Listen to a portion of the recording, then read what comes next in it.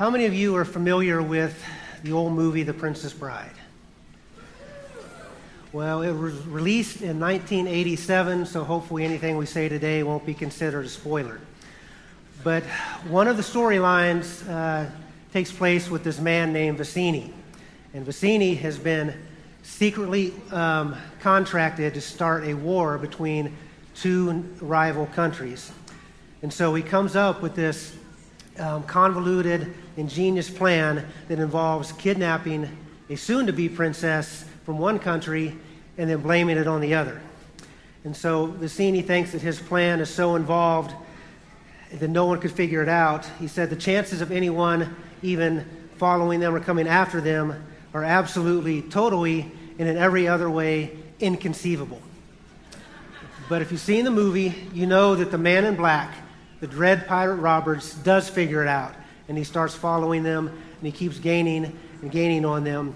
And every time this man in black does something that Vizzini doesn't think is possible, he exclaims, inconceivable.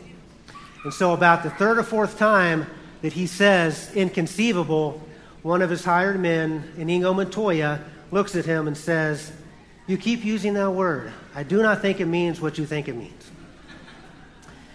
And that brings us to where we are today in Mark's Gospel. I do not think that word means what you think it means. We're going to be looking at Peter's declaration to Jesus of "You are the Messiah," but then also realizing that even though we can get the answer right sometimes, we may not have any idea what it means. So let's read that together in Mark chapter 8, starting in verse 27. It says, Jesus and his disciples left Galilee and went to the villages near Caesarea Philippi. As they were there walking along, he asked them, "Who do people say I am?" Well, they replied, "Some say John the Baptist, some say Elijah, and others say you are one of the prophets." Then they asked him, "But who do you say I am?" Peter replied, "You are the Messiah." But Jesus warned them not to tell anyone about him. Let's pray. Father, thank you for your word. Thank you that your word is living and active. Father, we pray that the Holy Spirit would have the freedom to move in our hearts and minds today, to encourage, to strengthen, to convict, to heal, or just the freedom to do whatever needs to be done. We pray that your kingdom would come and your will would be done. It's in Jesus' name we pray, amen.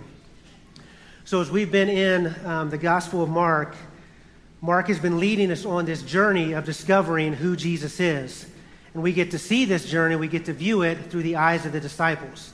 And so if we go all the way back to chapter 1, we can, with Jesus, one of the first times Jesus is with his newly called disciples, they start to see him as a teacher who has authority. So they're in the town of Capernaum. They've been there for a couple days. And when the Sabbath hits, Jesus goes to the synagogue and he starts teaching. And so with the people's response to Jesus' teaching, we can see that in chapter 1, verse 22. It says, "The people were amazed at his teaching, for he taught with real authority, quite unlike the teachers of the religious law." So then immediately after that, while he's still in the synagogue, there's a demon-possessed man that gets up and starts causing problems. So Jesus casts out a demon right there in the synagogue. And in verse 27, we read, "Amazement gripped the audience, and they began to discuss what happened. 'What sort of new teaching is this?' they asked excitedly. 'It has such authority. Even evil spirits obey his orders.'" So the disciples are starting to see his authority as a teacher, and maybe even that he has some new kind of teaching. So next, we watch the disciples as they see Jesus as a healer. As soon as they leave the synagogue, they head to Peter and Andrew's home. It's just down the street. And when they get there, Peter's mother-in-law is sick in bed with a high fever, and so Jesus heals her. And then word gets out to the whole town, and by that evening, the whole town is gathered to kind of see what has happened. And Mark says that the whole town gathered at their door to watch Jesus as he healed many people with various kinds of diseases and cast out many demons. So then we just see Jesus as they're, and his disciples, as they're going through Galilee. He's teaching in the synagogues, and then they come upon a man with leprosy, a man that has this disease that makes him unclean. That makes his skin fall apart. And because of this disease, he is an outcast in society, Most of the time, they were required to wear a bell around their neck, and whenever they would come across anyone, they would have to yell unclean to ward them off so that they could go around him. And so Jesus touches this unclean, untouchable man, and instead of Jesus becoming unclean, this man becomes whole. This is something the disciples have not seen before. And so next we get to see Jesus do something unexpected. Well, at least maybe more unexpected than what he's been doing to this point. When they get back to Capernaum, the house that they're staying in is so packed with the crowds that there is this paralyzed man and his 4 friends trying to get him to Jesus. But they can't get him to Jesus because it's just too densely packed with people. And so what they do is they carry this man and they start digging a hole into the roof. And they drop him into the roof in front of Jesus. Now, the disciples have been with Jesus for a little bit. They've seen him do a lot of healings. So they're probably thinking they know what's going to happen next because they've seen how he works. And so they're kind of crowding in, getting together, trying to get a good view of Jesus as he's going to heal this man who can't walk. And so then Jesus looks to the man and says, "Child, your sins are forgiven." They're like, "What? What did he say?" He said his sins are forgiven. "Hey, Peter, can he do that? Can he say that?" "I don't know. Why are you asking me?" And so some of the religious leaders that were there, they were thinking the same thing. So Jesus knows what's in their hearts. And so he says, "Why are you questioning this? Which is easier to say, your sins are forgiven, or pick up your mat, walk, and go?" And so in verse 12 of chapter 2, Jesus says, "The man jumped up, grabbed his mat, and walked out through the stunned onlookers. They were all amazed and praised God, exclaiming, 'We've never seen anything like this before.'" So Jesus wanted to prove to them that he had the authority on earth to forgive sin, and so he healed him. But Jesus is always doing something more besides just a miracle that's happening. So Mark is really driving home this idea that Jesus has authority. Not the "I'm going to lord it over you" kind of authority that people in a position of power have, but the true authority that comes from God. So Mark takes this idea of authority even a step further when we catch up with the disciples at the end of chapter 4. After a long day of teaching, Jesus is tired, and so he and the disciples get into a boat so that they can get to the other side of the lake. Jesus is tired, so he goes to the back of the boat, and it says he's sleeping with his head on a cushion. But sometime during the crossing, this big storm comes up, and the waves are so high they're lapping over the side of the boat that the boat's starting to fill with water. And the disciples are afraid. And so then they go wake up Jesus and say, "Teacher, don't you care that we're going to drown?" And it's interesting that at this point they still say teacher, because that's what they see him as, just a teacher. So Jesus gets up, rebukes the wind, says to the waves, "Silence, be still." Suddenly the wind stops. There's a great calm on the lake. Then Jesus asked the disciples, "Why are you afraid? Do you still have no faith?" In chapter 4, verse 41, it says, "The disciples were absolutely terrified. 'Who is this man?' they asked each other. 'Even the wind and the waves obey him.'" So they were afraid of the storm. They were afraid of drowning. And it must have been a pretty big storm because several of these guys have lived most of their life on a boat. They're fishermen in the family fishing business. And so just being afraid of the storm and drowning. But then Jesus does something so outside the realm of possibility by calming the storm by just his words, by just speaking to it, that now they're even more afraid than they were before. They're starting to sense that there is something more to Jesus. There's something more with him. And so at the end of chapter 4, the disciples are left with, "Who is this man?" Then we watch the disciples and they see a woman who is healed just by touching Jesus' robe. Then Peter, James, and John go off with Jesus and they see a 12-year-old girl raised from the dead. We see the disciples as they participate with their 5 loaves of bread and their 2 fish in the feeding of the 5,000. Later that night, the disciples are in a boat struggling to cross to the lake, and Jesus comes to them walking on the water. Jesus gets into the boat and again calms the wind.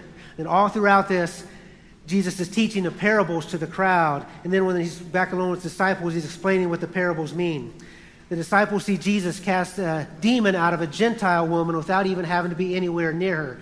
She cast her out of her daughter by just saying, "Your faith has made her well. The demon is gone. Just go home." He didn't even have to be anywhere near the daughter to cast the demon out. Jesus heals a deaf man who also has a speech impediment so that he can hear perfectly and speak plainly. And then we get to the feeding of the 4,000, where it seems like the disciples have not learned a thing yet. A large crowd has been following Jesus for about 3 days, and all the people have run out of food. And Jesus says we can't send them home because they won't make it there without any food. They're going to faint along the way, and they won't get there. The disciples say, how are we supposed to find enough food to feed them out here in the wilderness? So Jesus does another miraculous feeding, this time with 7 loaves of bread and a few small fish. We see the disciples then again in a boat. This time they're arguing with each other because they forgot to bring bread.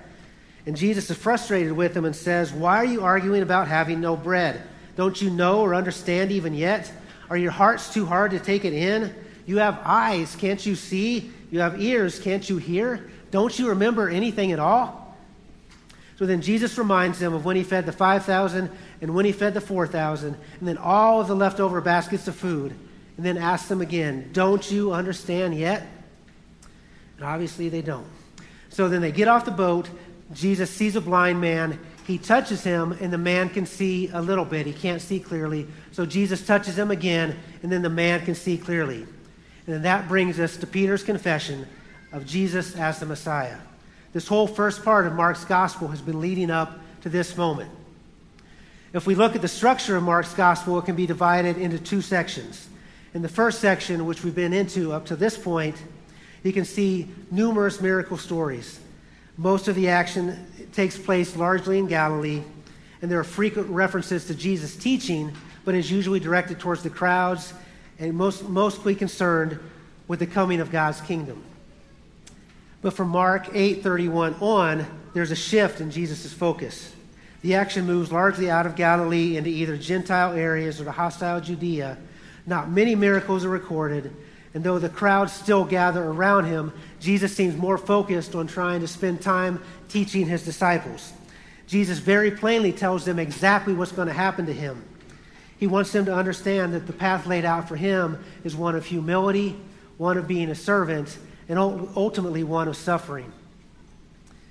And because this is the path laid out for him, this is going to be the path for anybody that follows him. From this point on, Jesus is pointing to the cross. Now, in between these 2 sections is the confession from Peter. This is the turning point, the kind of the transition between the first and the second section. This, you are the Messiah. After everything leading up to this, after Jesus constantly asking them, don't you understand? Can't you see? Are your hearts still hard? Peter finally gets something right. He gets the right answer. His eyes are finally opened, and he says, you are the Messiah. And Jesus immediately tells them, don't tell anyone about me. So I don't know if Peter was frustrated at that. It's like I've been going, I finally got something right, and then I can't tell anyone. Now, this idea of not telling anyone happens several times throughout Mark's gospel. Mark tells us one of the reasons for this way back in chapter 1, back with the man that Jesus healed of leprosy. Now, after he healed the man, Jesus sent him away with a stern warning. He said, don't tell anyone about this. Now, instead, the man was supposed to go to the priest and let the priest examine him to see that he had been healed. He could offer the required sacrifice, and then he would be allowed back into community, back into fellowship. And this was to be a witness to the people that he had been healed. But instead, we read in chapter 1, verse 45, what the man did. It says, but the man went and spread the word, proclaiming to everyone what had happened. As a result, large crowds soon surrounded Jesus, and he couldn't publicly enter a town anywhere. He had to stay out in the secluded places, but people from everywhere kept coming to him. So once people found out that Jesus could do miracles, the crowds just kept coming. Jesus wanted to go into the towns and preach the good news of God's kingdom, but it just became increasingly more difficult. He had to stay on the outskirts and in the deserted places, but the crowd still found him. He didn't want to be known just as a miracle worker, but because of his compassion, he didn't turn the crowds away. He healed the sick, he cast out demons, and he figured out a way to teach in the middle of all this that was happening. There were so many times that Jesus had to alter his plans because of the crowds.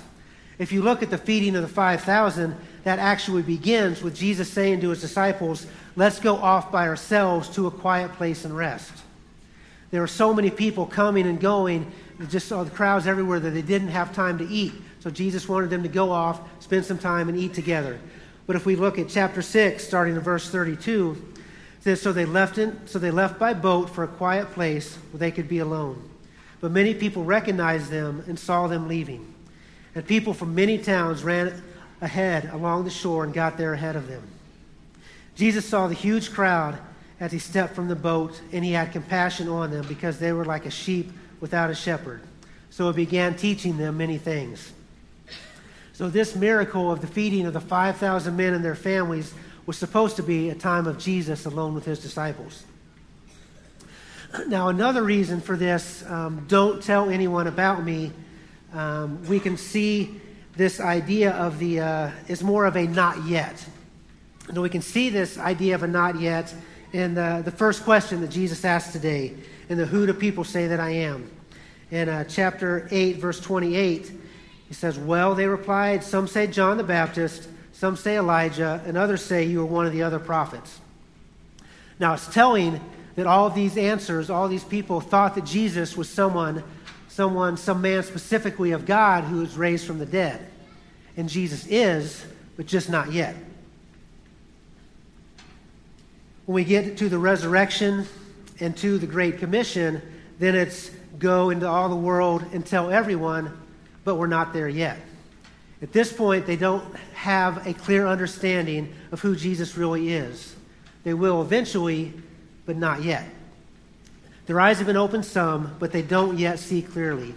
And we know this because later on the night when Jesus is arrested, all the disciples flee, and we see Peter calling down curses on himself, swearing at a servant girl that he never knew who Jesus was.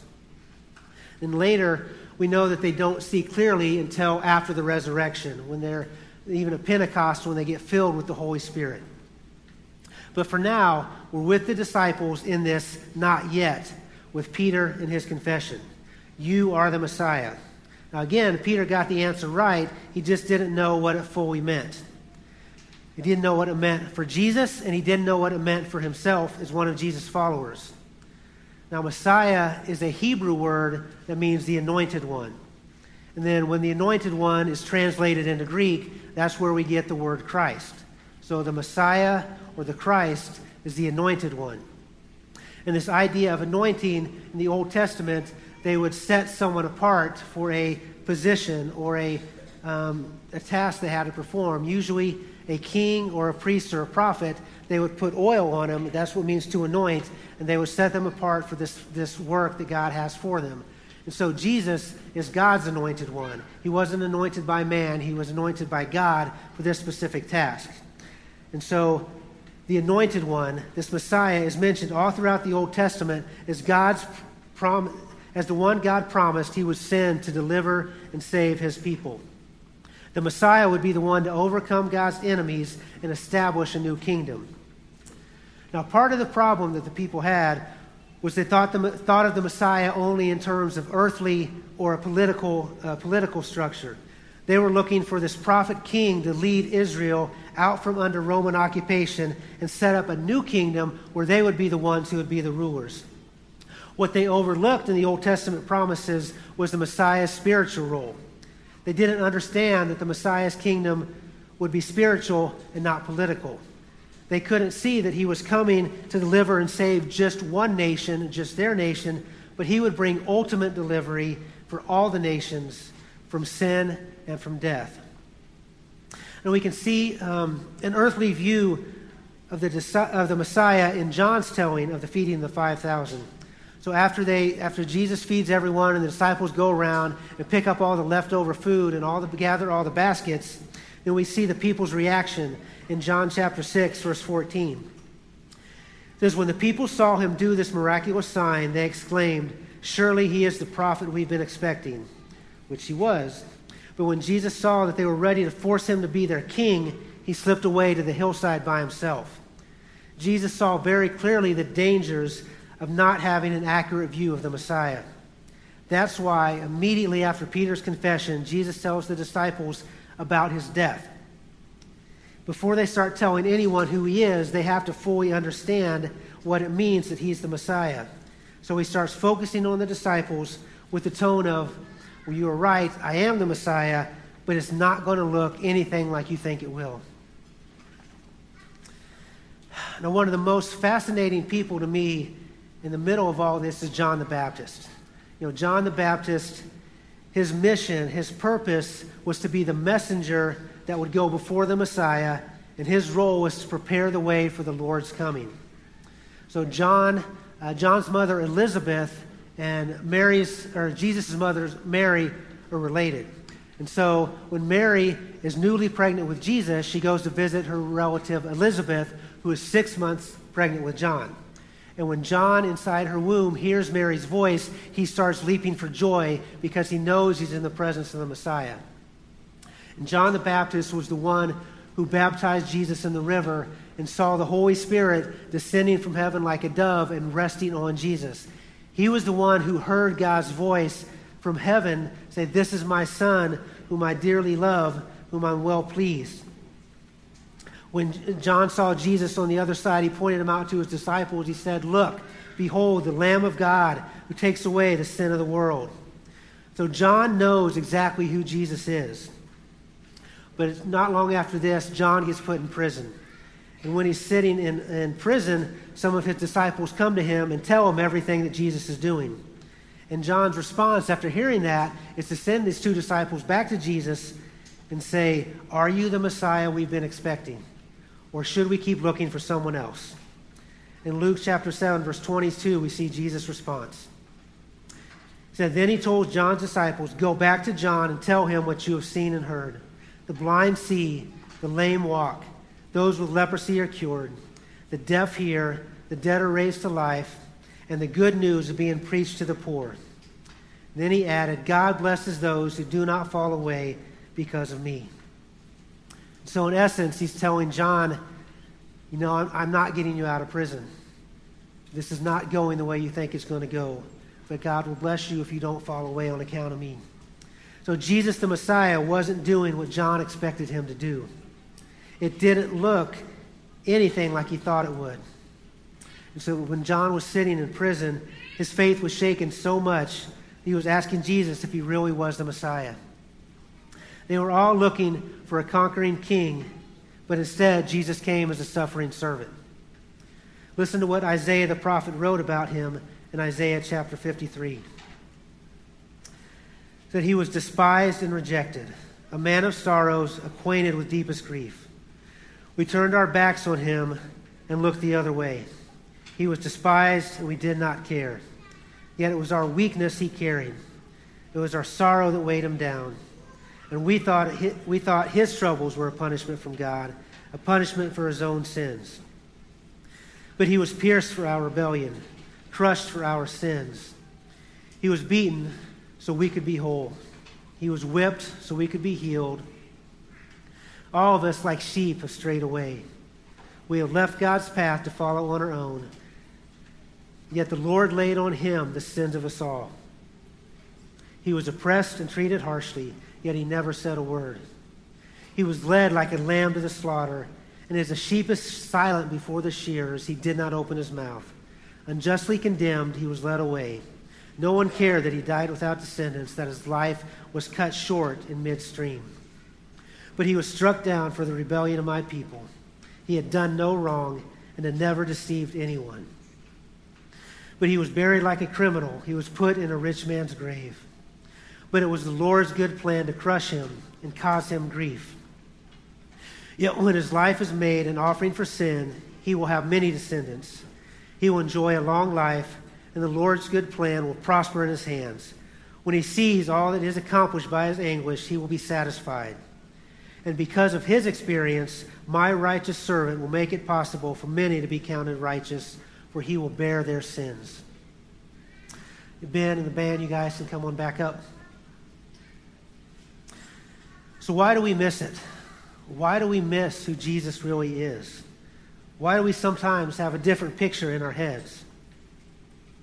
And one of the reasons is that I think our view of sin is just too small. we don't really understand or realize what sin really costs. We can dismiss it in ourselves. We can make excuses for it. We can try and cover it up. We justify it. But if we really knew what the price for sin was, there's no way we would take it so flippantly. So we all live in a world that is broken by sin.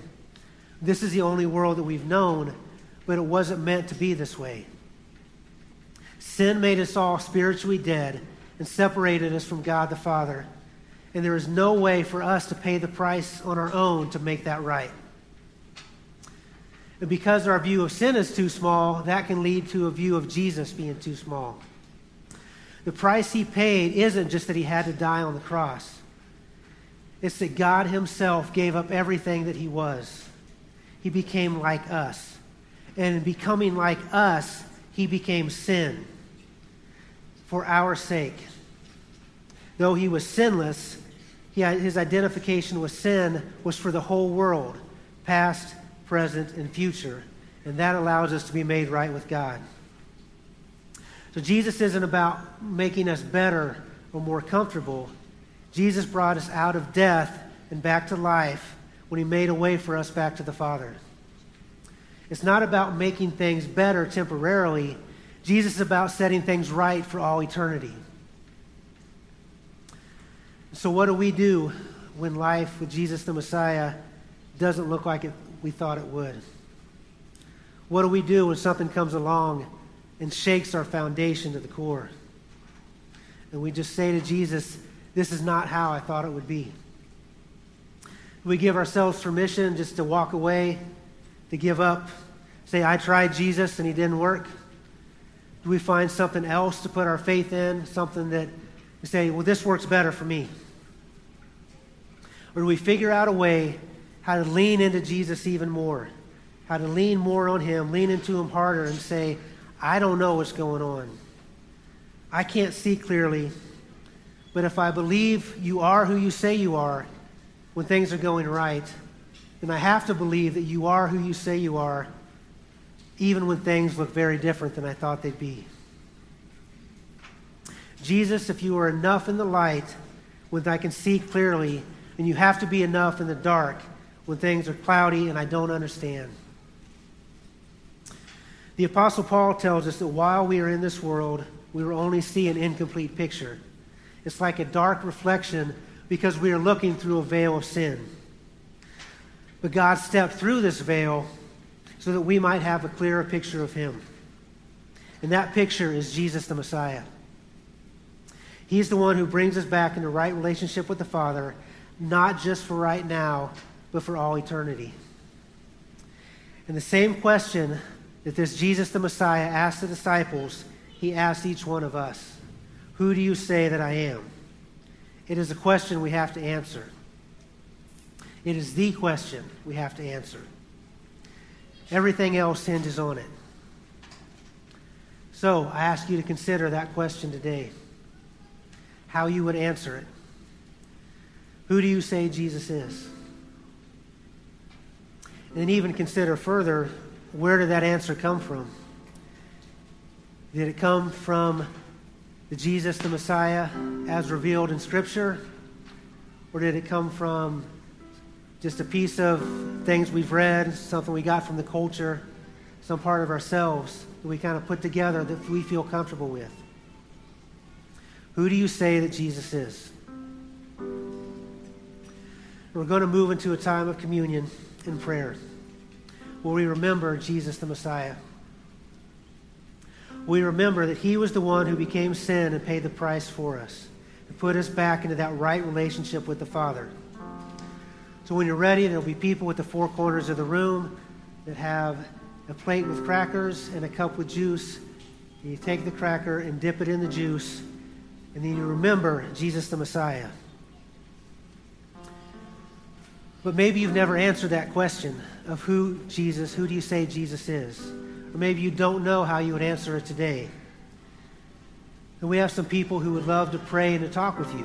Over here on the left, we're going to have some of our small group leaders and some of our elders. And if you're just not sure who Jesus is, if you want to find out more about him, or you're not sure how you would answer that question, they would love to pray and to talk with you. Then I'll be over here on the right as well. So let's pray as we remember Jesus together. Thank you, Jesus, for paying the price for us. Thank you for making a way back to the Father. Jesus, help us to hear your voice. Help us to not harden our hearts. Please make them soft.